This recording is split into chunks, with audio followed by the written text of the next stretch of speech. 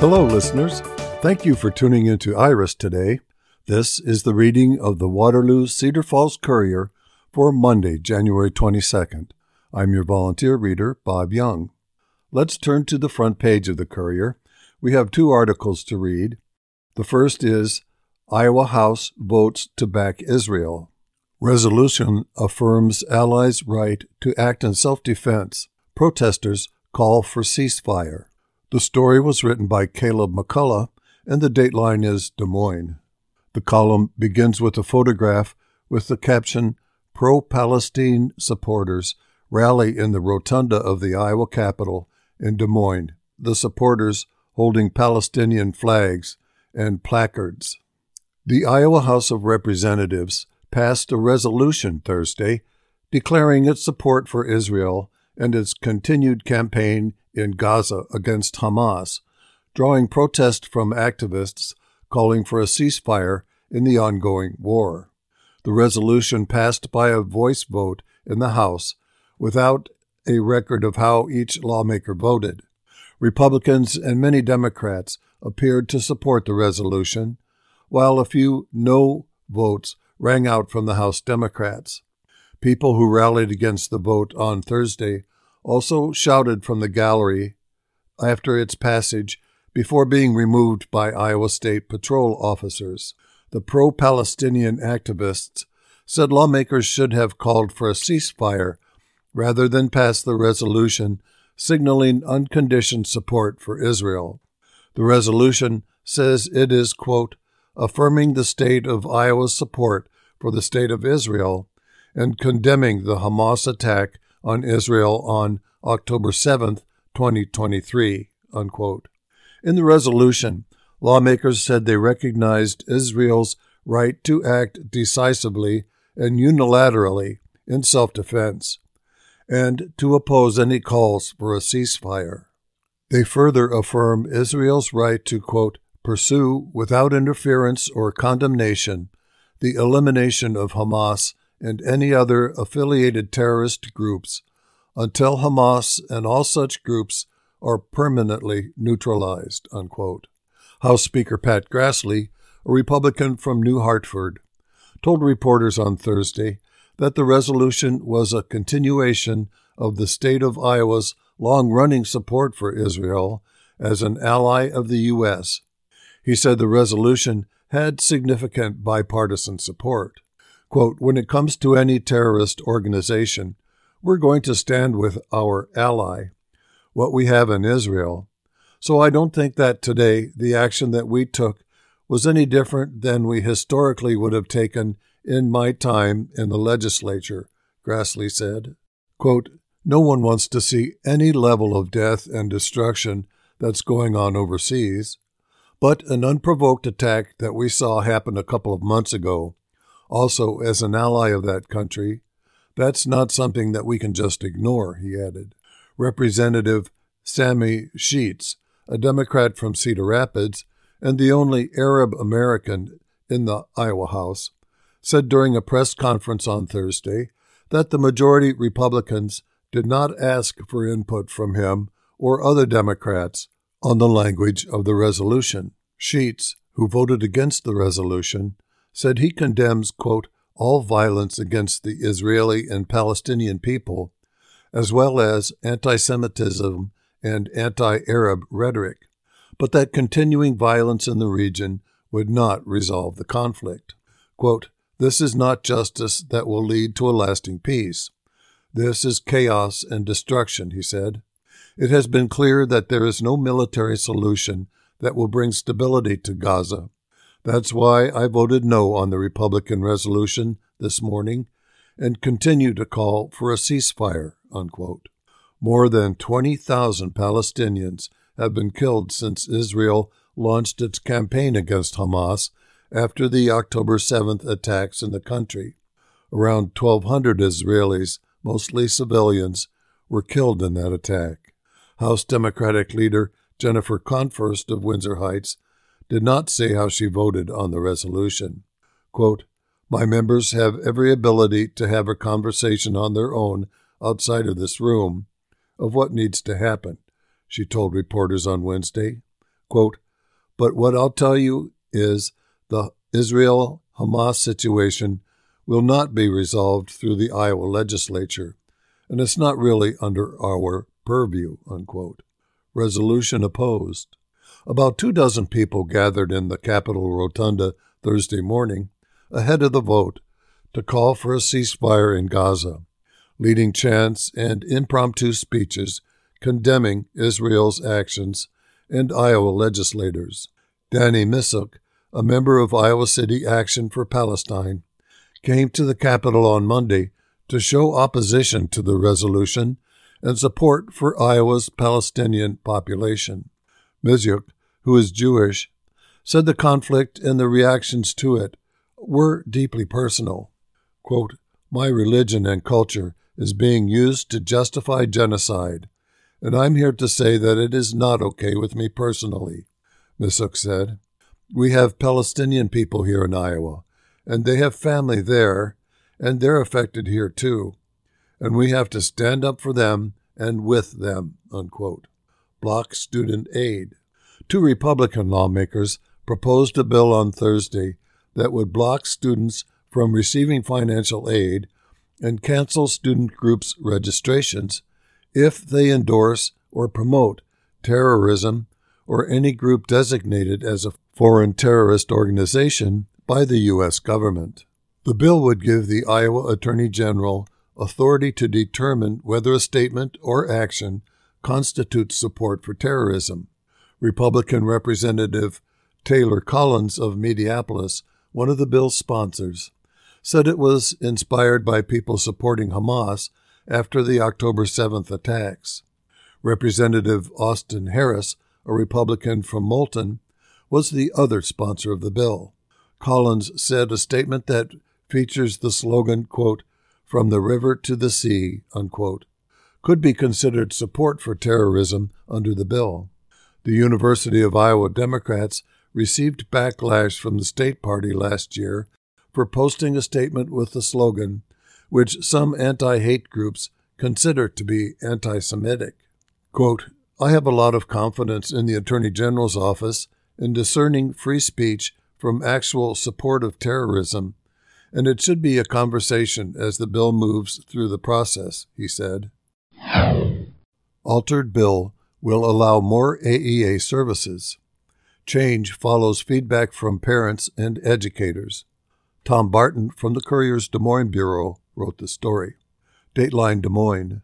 1 week after proposing a major overhaul of Iowa's area education agencies that assist students with disabilities, Governor Kim Reynolds has proposed loosening a main restriction in her bill that's caused heartburn for some lawmakers, parents, and teachers.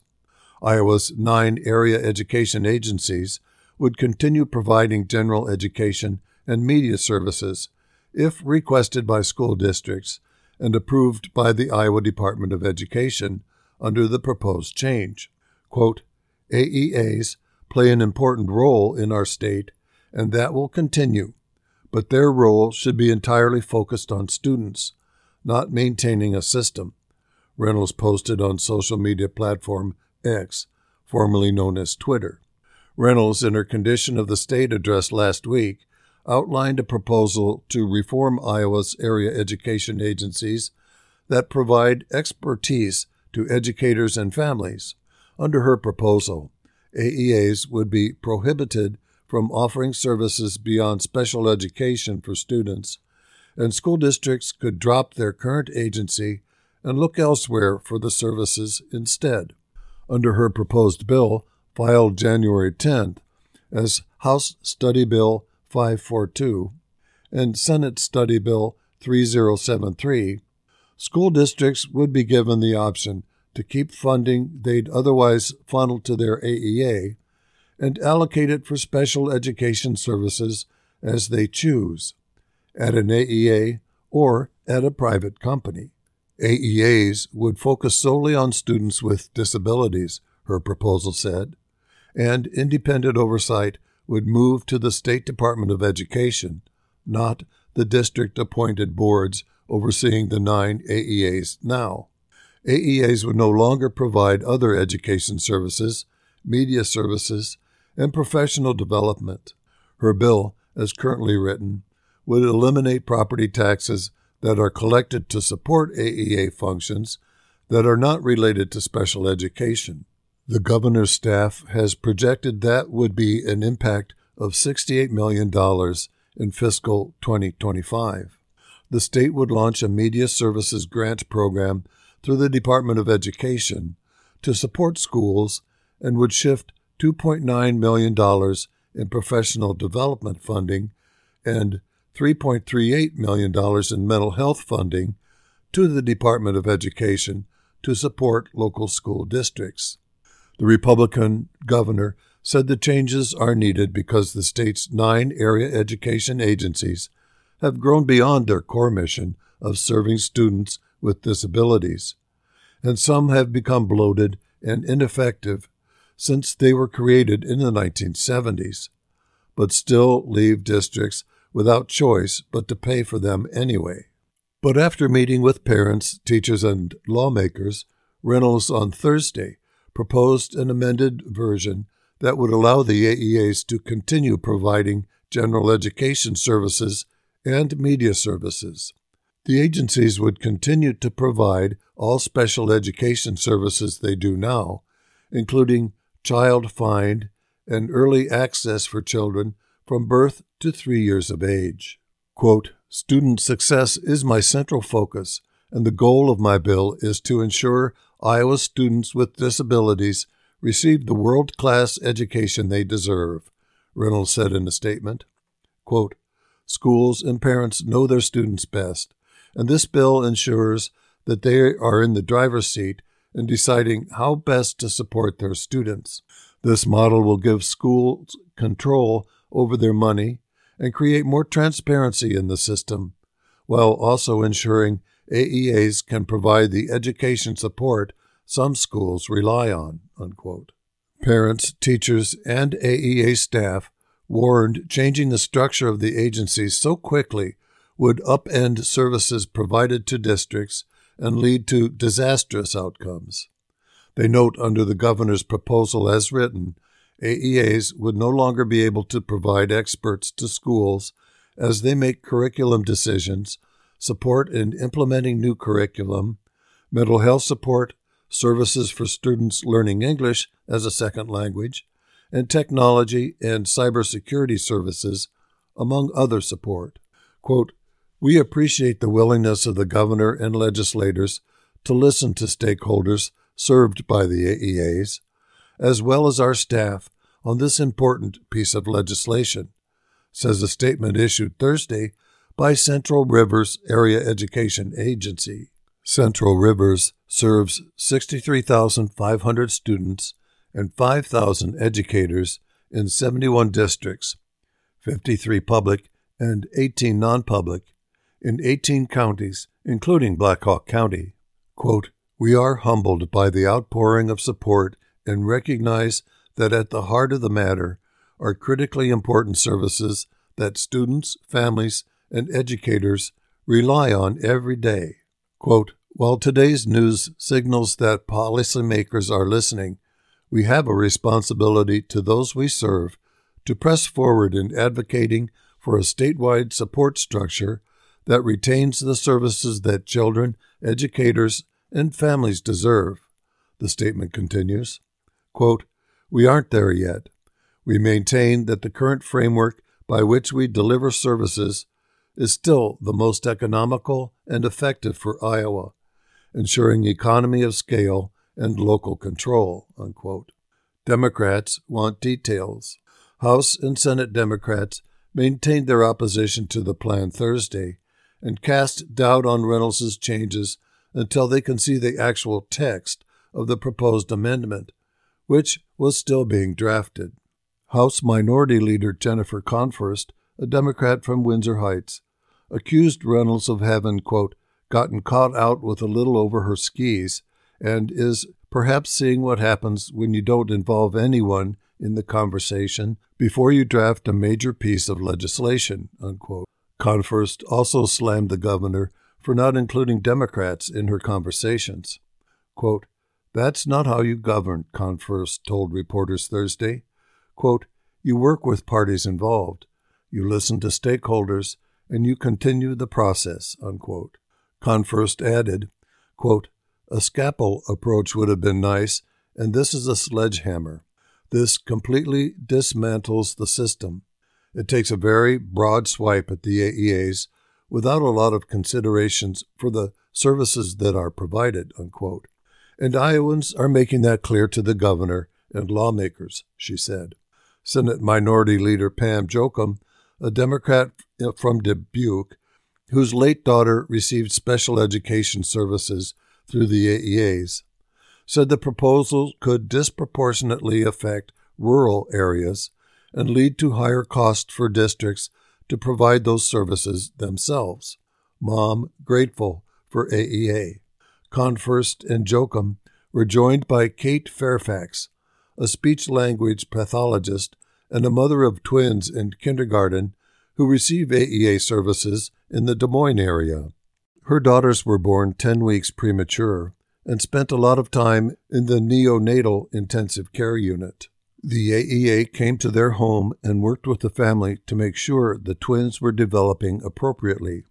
One daughter developed brain bleeds, has cerebral palsy, and is also deaf. Quote, and we are just so grateful for the AEA and everything they've done for us with Audrey at school, she said. Through the AEA, her daughter has access to physical and occupational therapists, speech pathology, a teacher of the deaf, and an audiologist. Quote, it was so hard sending her to school, but knowing that the AEA was there supporting her and that we got to work with them as a team with the school district to really train all of her teachers and paraeducators to make sure they knew how to communicate with Audrey best and how to help her succeed in class, has been invaluable, she said.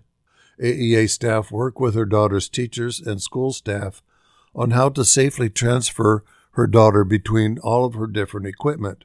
She said her daughter uses 2 wheelchairs, a walker, or a gait trainer. About accountability, House Speaker Pat Grassley, Republican from New Hartford, said House and Senate Republicans have been working with the governor to address concerns they're hearing from Iowans, and, quote, this is the way the process is supposed to work, he said. Quote, we're trying to find a solution in which we can still achieve better results for our special education students and give more accountability for our school districts when it comes to that money, Grassley said, speaking with reporters on Thursday. Quote, every school district is going to be different in their needs, he said. This has not been about eliminating special ed services. This is about accountability, unquote. And I think the path we're going down now does an even better job of that and giving more control to school districts to still be able to access those services, especially in those rural districts, Grassley said. Heating fires damaged 2 Cedar Falls houses. These stories are written by Jeff Reinitz, Dateline Cedar Falls. Crews with Cedar Falls Fire Rescue are urging residents to use caution following 2 weather-related house fires on Wednesday night. Cedar Falls firefighters were sent to 1221 Catherine Street for a reported basement fire at around 7:15 p.m. When authorities arrived, all of the residents had evacuated. Firefighters extinguished the blaze and stopped the spread of the fire. The basement suffered fire and water damage, while other parts of the house had minor smoke damage, officials said. Officials said the fire appears to have started with the home's furnace system. No injuries were reported. It was the second fire for Cedar Falls crews on Wednesday night. Shortly after 5 p.m., residents at 1107 Orchard Drive reported they were attempting to extinguish a fire on the outside of the house with a fire extinguisher. The fire was out upon arrival. Firefighters ensured that there was no extension of the fire into the walls and structure of the home. The investigation into the cause of the fire revealed that a resident had previously been using a hand torch to melt ice on the exterior of the home in the area of the fire. Residents are urged to practice winter fire safety, especially during times of extreme cold, when furnaces, fireplaces, and heating devices are getting maximum use. Fire officials offered the following tips.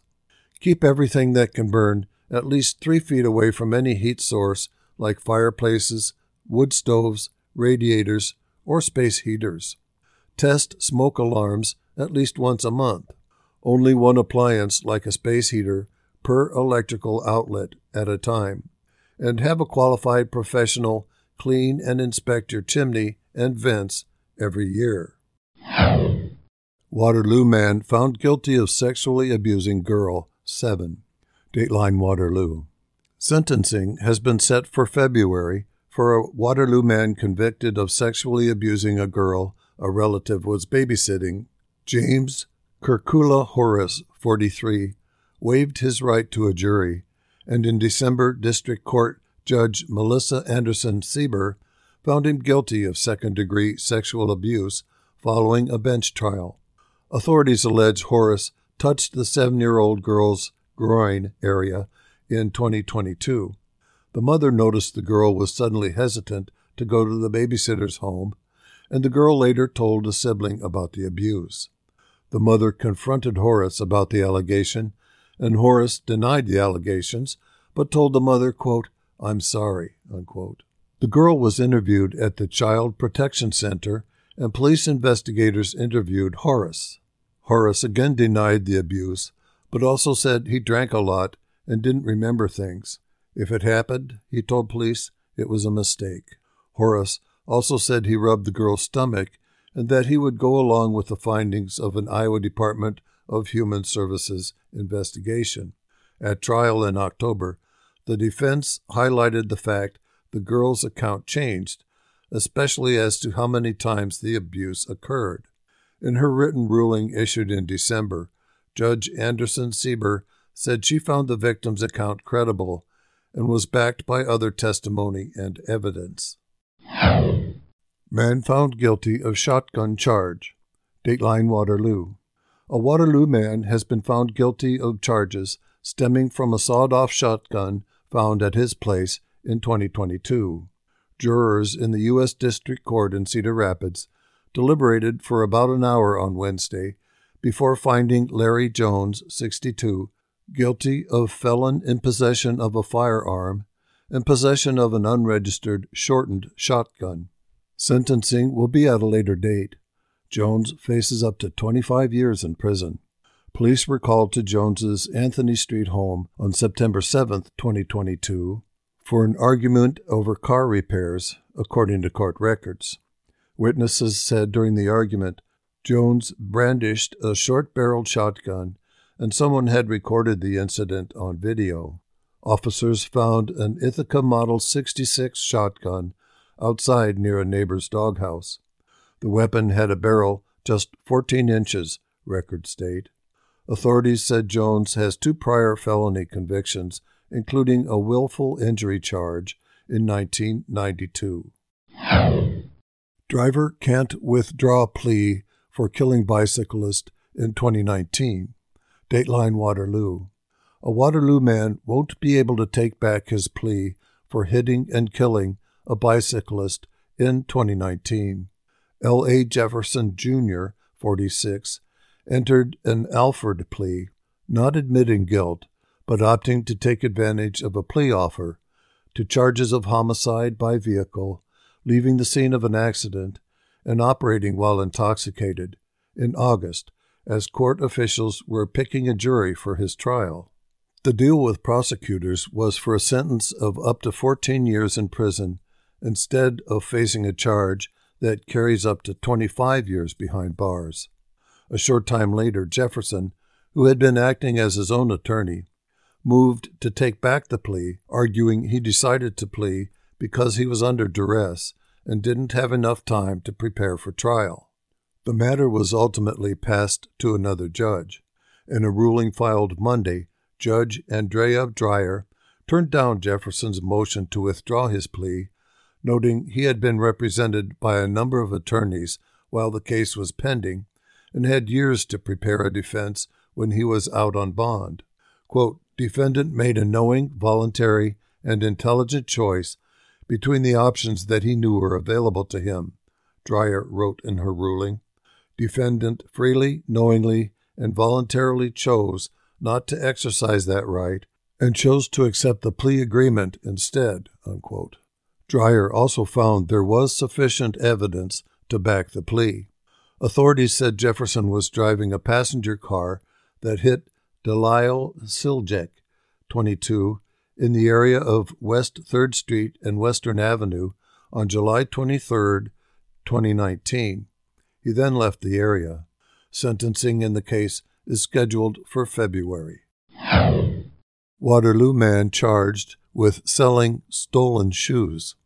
Dateline Waterloo. A Waterloo man has been arrested for allegedly trying to sell stolen high-end shoes on the Internet. Police arrested Edward Ray Whitney, 45, formerly of Iowa Falls, on Thursday on one count of second-degree theft. Bond was set at $10,000.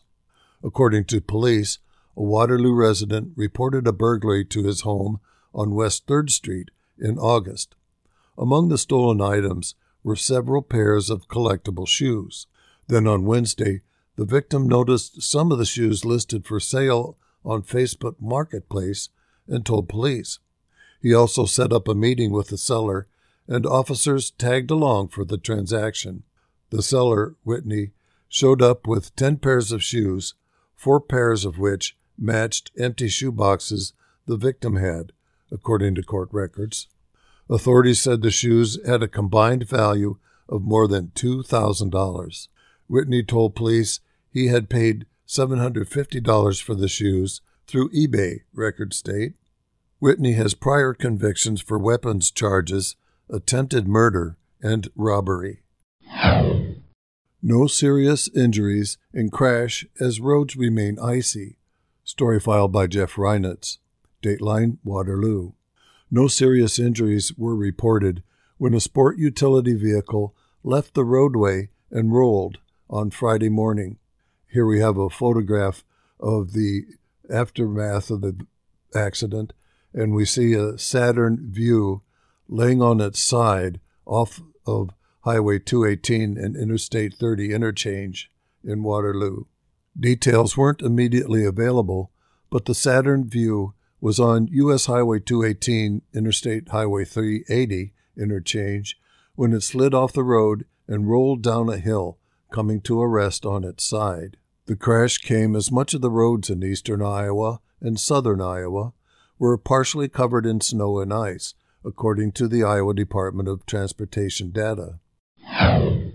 Archivist to present on UNI's history. Dateline Waterloo.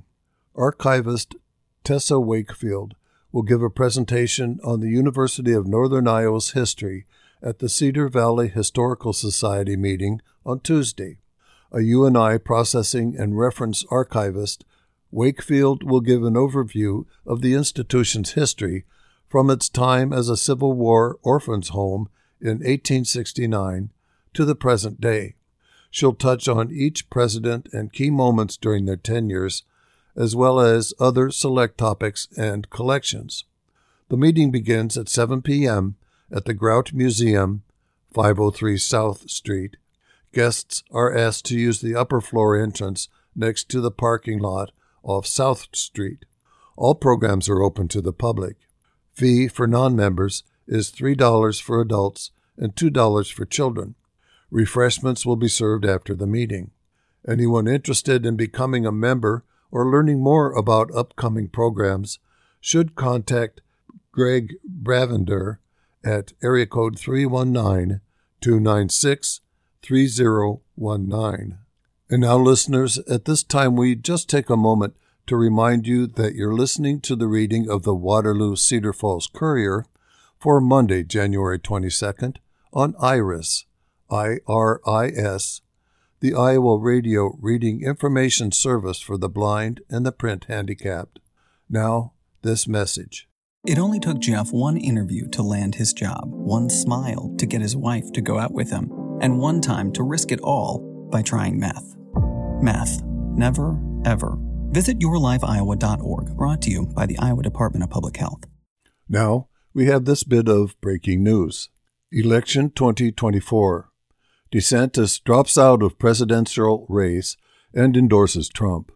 Ron DeSantis' distant loss to Donald Trump in Iowa dealt a devastating blow to his campaign. His exit caps a spectacular political failure and leaves Mr. Trump and Nikki Haley locked in a two-person contest. Governor Ron DeSantis of Florida suspended his campaign for president on Sunday and endorsed the front-runner, former President Donald J. Trump, with the primary race in New Hampshire in its final 48 hours. The move cements the Republican contest as a two-person race between Mr. Trump and former Governor Nikki Haley of South Carolina, a little less than a week after Mr. DeSantis' devastating 30-point loss to Mr. Donald Trump in Iowa. Quote, "We just heard that Ron DeSantis has dropped out of the race. Ms. Haley, who finished even lower in Iowa, but is better positioned than Mr. DeSantis, was in New Hampshire and South Carolina, and she said that upon arriving in Seabrook, New Hampshire, for a campaign event. She added, with a smile, 'It's now one fella and one lady,' unquote." The Trump campaign, which has made bashing Mr. DeSantis a blood sport for much of the last year, said in a statement that it was honored by his endorsement and once again criticized Ms. Haley as being too liberal to win the Republican nomination. Though Ms. Haley now has the two-person race she sought, it remains to be seen whether Mr. DeSantis' departure will help her or whether more of his supporters will migrate to Mr. Trump. Within minutes of Mr. DeSantis' announcement, one of his top surrogates, Representative Bob Good of Virginia, had posted on X, quote, "It is my privilege to provide my complete and total endorsement for Donald J. Trump," unquote. Even before Mr. DeSantis dropped out, Ms. Haley and Mr. Trump were locked in an increasingly intense and personal battle in New Hampshire, where Mr. Trump has a significant lead in polls, but Ms. Haley hopes to capitalize on the support of independent voters on Tuesday. Ms. Haley is crisscrossing the southern part of the state on Sunday, while Mr. Trump will hold an evening rally in Rochester, New Hampshire. Now let's turn to the opinion section. This piece appeared in the Waterloo Cedar Falls Courier and was written by Fred Abraham. If there are any Republicans or Democrats out there thinking Donald Trump will not be the Republican Party's candidate for president next fall, the Iowa caucus results should have severely diminished their hopes. Trump received more than 50% of the votes from Republicans who ventured out on a sub-zero night to support their guy. Regardless of what the other candidates spent or did, his grip on at least half of the party seems unshakable in the next 3 states on the primary trail starting next week. In New Hampshire, he has 50% of Republicans in his pocket as well.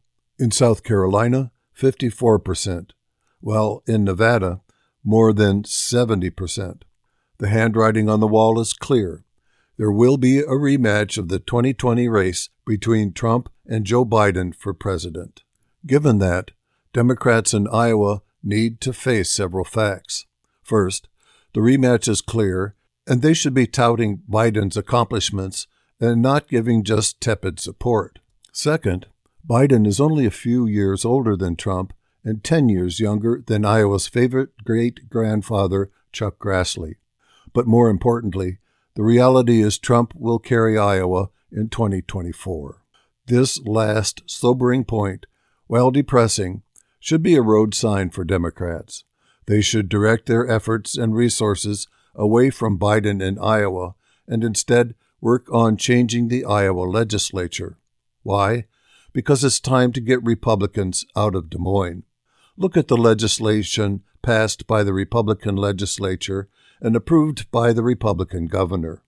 Mean-spirited laws aimed at the LGBTQ+ community, additional relaxation of gun laws leading to increased access to firearms by questionable people, additional cuts to K-12 and higher education, increased government support to private and religious schools, relaxation of child labor laws, book banning, and shortening early and election day voting.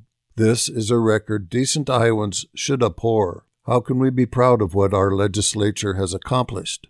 Look at it through the lens of how you and your family members could be treated if you were not white, male, and straight. Iowans, do you talk to friends or relatives in other states? Do they support what we are doing? I hope they don't. The best thing Iowa's caring Democrats can do now is to start finding qualified, decent candidates and get them running for our state legislature. More Democrats in the House and Senate could make a difference, especially if they become the majority. I have lived in Iowa for a long time, and I am convinced what our legislature and governor are doing is not reflective of the thinking of Iowans. Iowans are decent, caring people, but perhaps swayed by party designation and temporarily fooled by party slogans. Don't misunderstand me. Democrats should all still vote for Biden against an anti-Constitution, anti-Republic, self-serving Trump. But they will lose. Iowa's electoral votes will go to Trump. We live in a red state. But remember, there are more names on the ballot than Trump. We should all look down the ballot and select people who will uphold true Iowa values in Iowa and make Iowa great again. The author of this piece, Fred Abraham, is Professor Emeritus at the University of Northern Iowa. The opinions expressed in this article are those of the author and do not reflect those of the university. Now we turn to the obituaries.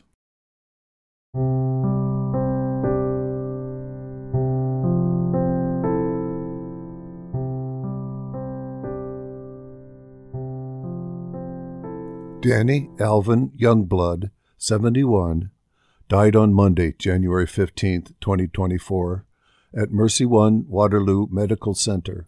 Danny was born on January 11, 1953, in Waterloo, Iowa, the son of Claude and Mardella Cron Youngblood. He graduated from Cedar Falls High School in 1971. He was employed as an inspector for the city of Waterloo for 26 years before his retirement in 2019. Danny was a hard-working man and a musician his whole life, always surrounded by music, friends, and family. He loved his family more than anything. Danny also loved animals, being on the water, going fishing, and constantly staying busy. He sang, played lead guitar, bass guitar, drums, and just about any instrument he picked up. He had multiple bands throughout his life, including Summer Breeze and Youngblood Band. They performed shows throughout Iowa, including playing at the annual Sturgis Falls celebration in Cedar Falls. Danny was loved by many and became friends with everyone he met. His sense of humor was unmatched, and he could always make you laugh, no matter the time or place. His heart was bigger than people even knew. He would give the shirt off his back to a stranger and was always there if you needed a helping hand. A jam session / celebration of life will take place on Saturday, January 27th from 4 o'clock p.m. at midnight at Majestic Moon, 1955 Locke Avenue, number 2614, Waterloo, Iowa, 50702. Please bring your instruments, a memory or story of Danny, and come jam with us to celebrate his life and honor him the way he would have loved most. Cards with a memory or story of Danny can be brought to the jam session at Majestic Moon or be sent to the Youngblood family at 1324 Talcott Court, Waterloo, Iowa, 50702. In lieu of flowers, additional memorials may be directed to the family. A GoFundMe page is being created. Online condolences, memories, and stories may be shared at www.richardsonfuneralservice.com. Edwin A. Baldwin, 87, passed away Thursday, January 11th at LaPorte City Specialty Care following a short illness. Services for Edwin will be at 11 o'clock a.m. Saturday, January 27th at Geneseo Methodist Church, Buckingham, with Pastor Jim Turner as officiant. Burial will be at Westview Cemetery in LaPorte City. Friends may visit with the family on Saturday at the church from 9 o'clock a.m. until the time of the service. Van Steenhuis Tien Funeral Home in Vinton is caring for Edwin and his family. Edwin, son of David Olin and Celia Hall Baldwin, was born on February 10, 1936, on a farm near Marion. He attended grade school in Missouri and graduated from Dysart High School in 1953. On June 10, 1956, Edwin was united in marriage to Beverly Jones at Pratt Creek Church in rural Benton County. Together, they shared a lifetime of farming. After retiring from farming, Edwin worked several years for Performance Carbide in Waterloo. In childhood, Edwin attended Assembly of God Church and was currently a member of the Geneseo United Methodist Church. He enjoyed gatherings for card clubs with his friends and couples club group at church, feeding and watching birds, especially cardinals, and watching TV and movie videos. After retirement from farming, Edwin continued to repair farm equipment and drive a truck to the elevator during harvest. A memorial fund has been established. Online condolences for the family may be left at www.tehanfuneralhome.com. Larry J. Spencer, 84, of Buckingham, Iowa, passed away on Monday, January 15th, at Unity Point Health Allen Hospital in Waterloo. He was born February 10, 1939, in Garrison, Iowa, son of Joseph Marshall and Hazel Davis Spencer. He graduated from Wadena High School in 1957. Larry J. Spencer and Carol K. Gibson were married on January 17, 1959, and celebrated 62 years together. Carol passed on January 1st of 2022. To this union, they were blessed with 5 children. He worked as a welder at John Deere Manufacturing until his retirement in 1995. Larry loved to tinker and fix things in his garage. He also enjoyed spending time in his garden. His hands were always busy. As per Larry's wishes, there will be no services or visitation. Memorials may be directed to Unity Point Hospice, Loch Tower Park, at phone number 319-233-3146, and their address is 4140 Kimball Avenue, Waterloo, and they are assisting the family. Dwan Dean Waddell, 52, of Waterloo, passed away Tuesday, January 16th, at his home. He was born June 1st, 1971, in Waterloo. He was the son of Dwan L. and Linda E.D. Waddell. He was a 1989 Waterloo West High School graduate and was also proud to be an Eagle Scout. Dwan worked as a parts salesman for Advanced Auto. Memorials may be directed to the family or to the Shriners Hospital for Children in Minnesota.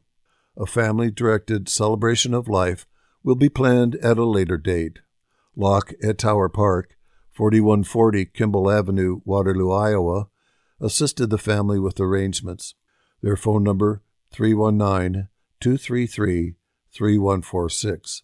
And condolences may be left at www.lochfuneralservices.com. William, known as Bill Francis Zuck, 75, of Waterloo, Iowa, passed away peacefully on January 17, 2024, while in the comfort of his own home under hospice care. William Francis Zuck was born on May 25, 1948, in Waterloo, Iowa, to his parents Merle Zuck Sr. and Clementine Ryder Zuck. He married Martha Dummer on October 19, 1968, at St. Patrick's Catholic Church in Cedar Falls, Iowa. Bill worked for John Deere from July of 1972 until his retirement in October of 2007. Bill was a great father who enjoyed being a part of the Boy Scouts when his sons were involved, as well as attending any of his kids' or grandkids' sporting events. Bill loved all sports, but he was an avid Kansas City Chiefs and NASCAR fan. He also enjoyed spending the summers and making memories with his family at their cabin in LaPorte City.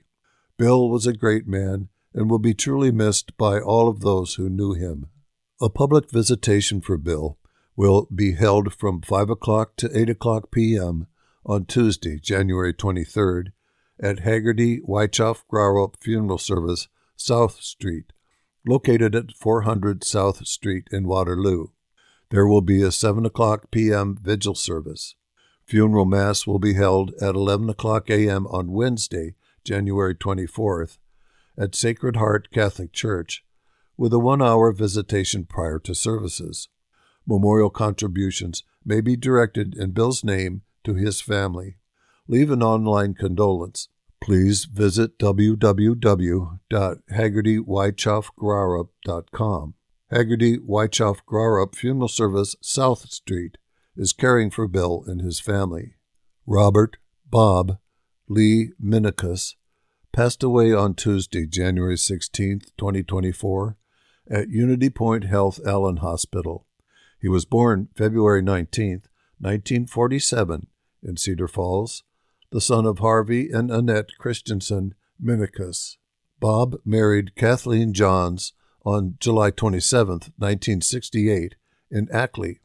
He worked in the streets department for the city of Cedar Falls for 32 years. Bob's funeral will be at 12:30 p.m. on Monday, January 22nd, at Dahl Van Hoof Schoof Funeral Home of Cedar Falls, with visitation from 10:30 a.m. until service time. Burial at Cedar Valley Memorial Gardens. Memorials may be directed to the family for future designation. Lillian Ruth Bonney, 96, of Cedar Falls, died on Tuesday, January 16th, at Friendship Village in Waterloo. She was born on February 8, 1927, in Cedar Falls, Iowa, the daughter of Fritz Frederick and Vivian Ruth Webster Wilfang. She graduated from both high school and business school before becoming a homemaker to her family. Memorial services will be at 10:30 a.m. Tuesday, January 23rd, at Richardson Funeral Service in Cedar Falls, with a visitation 30 minutes beforehand. Interment at Fairview Cemetery in Cedar Falls, with fellowship following at 1508 Walnut Street, Cedar Falls, Iowa, 50613. Online condolences are at www.richardsonfuneralservice.com. Roger Allen Jacoby. Surrounded by his loving family, Roger Jacoby of Cedar Falls passed to his heavenly home Wednesday, January 17, 2024. Born in Omaha, Nebraska, he spent his early years in Waverly, Iowa, before moving to Waterloo, Iowa. He graduated from Columbus High School in 1967. Fall of 1967 found him at UNI standing outside of theater class seeking to meet a young lady. As Linda McVitie entered the classroom, he sat down beside her. Being very shy, she moved. Roger, being very persistent, has been married to her for 52 years. Roger worked full-time as a mechanic to put himself through college and attended class full-time. He graduated in 1971 with a business B.A. He was employed for 38 years by Viking Pump Company, 4 years in Iowa, 17 years in Maryland, returning to Iowa in 1992. Several Viking jobs ensued: Director of Advertising, Director of Marketing, and finally, Director of Overseas Sales. That position led to traveling to 42 countries. Upon retirement, he continued for 8 years as a consultant part-time. He impacted business development and had many colleagues and friends worldwide. Roger was an active member of St. Stephen, the Witness, and a member of the Knights of Columbus. Roger also volunteered at Cedar Valley Preschool and Child Care Center. He instilled many important values in their children: compassion, a strong work ethic, commitment, loyalty, and reverence. The family enjoyed many vacations, family activities, and celebrations together. Roger's interests included travel, photography, cooking, cars, movies, gardening, and spending time with family and friends. A memorial prayer service was held. A celebration of life is being planned for April, to be announced later. In lieu of flowers, memorials may be directed to St. Stephen the Witness Catholic Student Center or the Cedar Valley Preschool and Child Care Center at 724 Lance Avenue, Cedar Falls, Iowa, 50613, or any Veridian Credit Union. Visit any branch and mention that you would like to donate to the Cedar Valley Preschool and Child Care Center. Dahl Van Hoof Schoof Funeral Home is assisting the family. Now, here we have the Metro Briefs column. Waterloo schools set meetings on plans for potential new high school. These were written by the Courier staff. Dateline Waterloo. The Waterloo Community School District is hosting 4 town hall meetings to share information about its potential high school project. In December, the Board of Education voted to move forward with an in-depth exploration of the district's options concerning the educational and facility needs of high school students within the district. Currently, a high school task force is working with Envision Architecture of Waterloo to research the feasibility of transitioning East and West high schools to a single building that would be housed on the same campus as the Waterloo Career Center. This study also includes the potential to relocate Expo Alternative Learning Center to the same campus. If the project progresses, high school students would no longer be required to travel to participate in more than 20 Career Center programs. In addition, the high school would be the first in Iowa to offer an on-campus career center that is accessible to every high school student in the district. The public is invited to learn more about the project by attending upcoming town hall meetings. They will be held on the following dates: Saturday from 9 to 10 a.m. at Kittrell Elementary, 1304 Oregon Street. On Thursday, between 5 and 6 p.m., at the Waterloo Career Center at 1348 Katowski Drive. On January 27th, between 9 and 10 a.m., Poyner Elementary at 1138 Central Avenue, Evansdale. And lastly, February 1st, between 5 and 6 p.m., Dr. Walter Cunningham School for Excellence at 1224 Mobile Street. Board of Education members will be in attendance at the meetings. While there will be no official school board action taken at these meetings, there may be a quorum of board members present. UNI Art Gallery sets exhibition opening. Cedar Falls. The University of Northern Iowa Gallery of Art and Permanent Collection will host an opening reception at 6:30 p.m. on Tuesday for UNI Department of Art faculty +1. The exhibition presents the works of the current UNI faculty who teach and work as professional artists. Additionally, each UNI faculty artist has invited a UNI Department of Art alum to showcase their work alongside them. Among the works on display are various representations of prints, paintings, photographs, designs, animations, and sculptures. All events are free and open to the public. Gallery hours are 10 a.m. to 5 p.m., Monday through Friday, and by appointment. The gallery is located on the main floor of the Camerick Art Building South on the UNI campus in Cedar Falls. For more information, email laura.glessner, that's spelled Gleissner, at uni.edu, or visit gallery.uni.edu. Archivist to present on UNI's history. Dateline Waterloo. Archivist Tessa Wakefield will give a presentation on the University of Northern Iowa's history at the Cedar Valley Historical Society meeting on Tuesday. A UNI processing and reference archivist, Wakefield will give an overview of the institution's history from its time as a Civil War orphans' home in 1869 to the present day. She'll touch on each president and key moments during their tenures, as well as other topics and collections. The meeting begins at 7 p.m. at the Grout Museum, 503 South Street. Guests are asked to use the upper floor entrance next to the parking lot off South Street. All programs are open to the public. Fee for non-members is $3 for adults and $2 for children. Refreshments will be served after the meeting. Anyone interested in becoming a member or learning more about upcoming programs should contact Greg Bravender at 319-296-3019. Legion Post to hold steak fry on January 27th. Gilbertville. American Legion Post 714 will host a steak fry from 5 to 7 p.m. on January 27th.